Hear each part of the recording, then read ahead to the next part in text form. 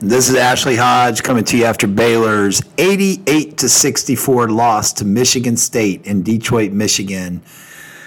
I guess this is a good time to remind all Baylor fans that our happiness is not dependent on 18 to 24-year-old student athletes. I know in this age of NIL, it's easy to maybe point fingers and expect, professional results from guys that are getting paid. But, remember, they are still students and college students and younger players. And there's going to be some inconsistencies, and we certainly saw that tonight. This was a game that worried me before the season started. If I was going to rank the hardest games on our schedule, I think I would probably put at Kansas number 1, and I probably was going to put this game number 2. I thought Michigan State had a top 5 roster. They certainly look like that tonight. They've played poorly up until this game, and perhaps the Butler, they blew Butler out as well. But this is a game that they really needed. They were 4-5 coming into this game. Preseason top 5 team, very experienced guards, and we saw that on display tonight. Tyson Walker was terrific. He ends up with 25 points.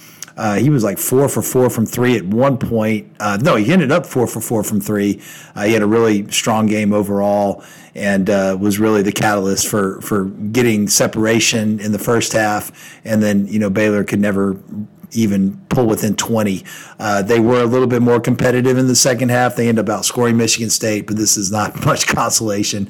Michigan State puts up 22 the first 10 minutes, 23 the second 10 minutes, 21 in the third 10-minute frame, and then 22 over the fourth-minute frame. So there really wasn't a period where Baylor played good defense at all. Certainly not the type of defense that they're going to need to play to beat good teams. So they took a major step back defensively. And then offensively, they weren't much better either. This is one of the biggest offensive duds they've had in a long time. They were under 1 point per possession, 0.9, and that was after scoring 47 points in the second half. 17 points in the first half was terrible. They struggled with turnovers. They turned it over 21 times.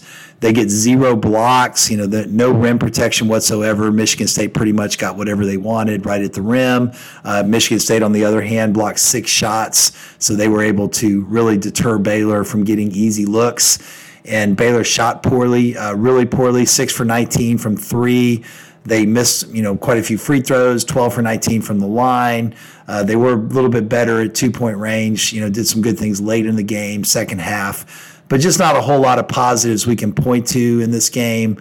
And you really can't, look at one performance on the team and say that person played well. It was just a team loss from start to finish. And unfortunately, the Bears are going to have to rebound quickly. This game reminded us a lot of the Marquette game last year. Similar situation. Baylor came into that game and they end up, getting rolled by Marquette.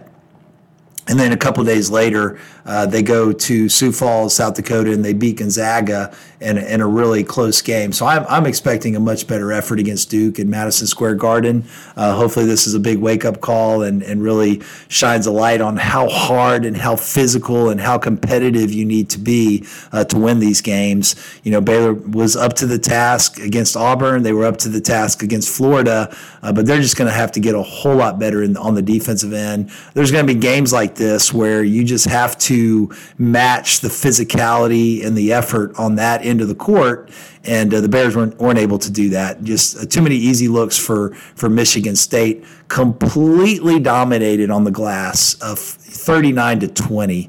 That's one thing I thought that. I'm reading that stat wrong. It looks like it was 29-20, but still, a pretty good margin of rebounding here for Michigan State.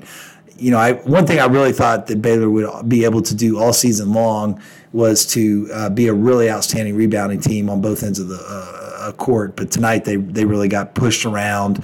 Michigan State just was the more physical team. They were the more aggressive team. They were the more desperate team.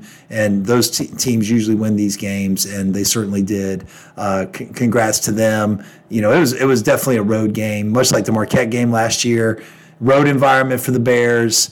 Coming off 11-day break, you just have to say, okay, hopefully this is not a sign of things to come. This is not who the Bears were, certainly not who they showed that they were in preseason scrimmages, and not who they showed they were in getting a 9-game winning streak to start the season.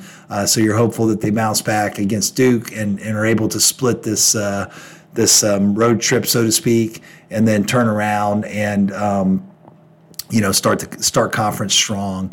But it's a step back, and certainly a time of examination of how hard you have to play to win these games.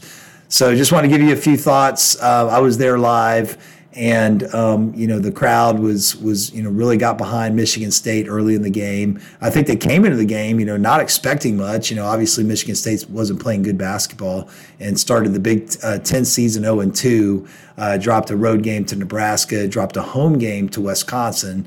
So they've had some really intense practices, and I know Izzo and his staff felt really good that this game would be one that would they would rebound and win, and they certainly did that tonight.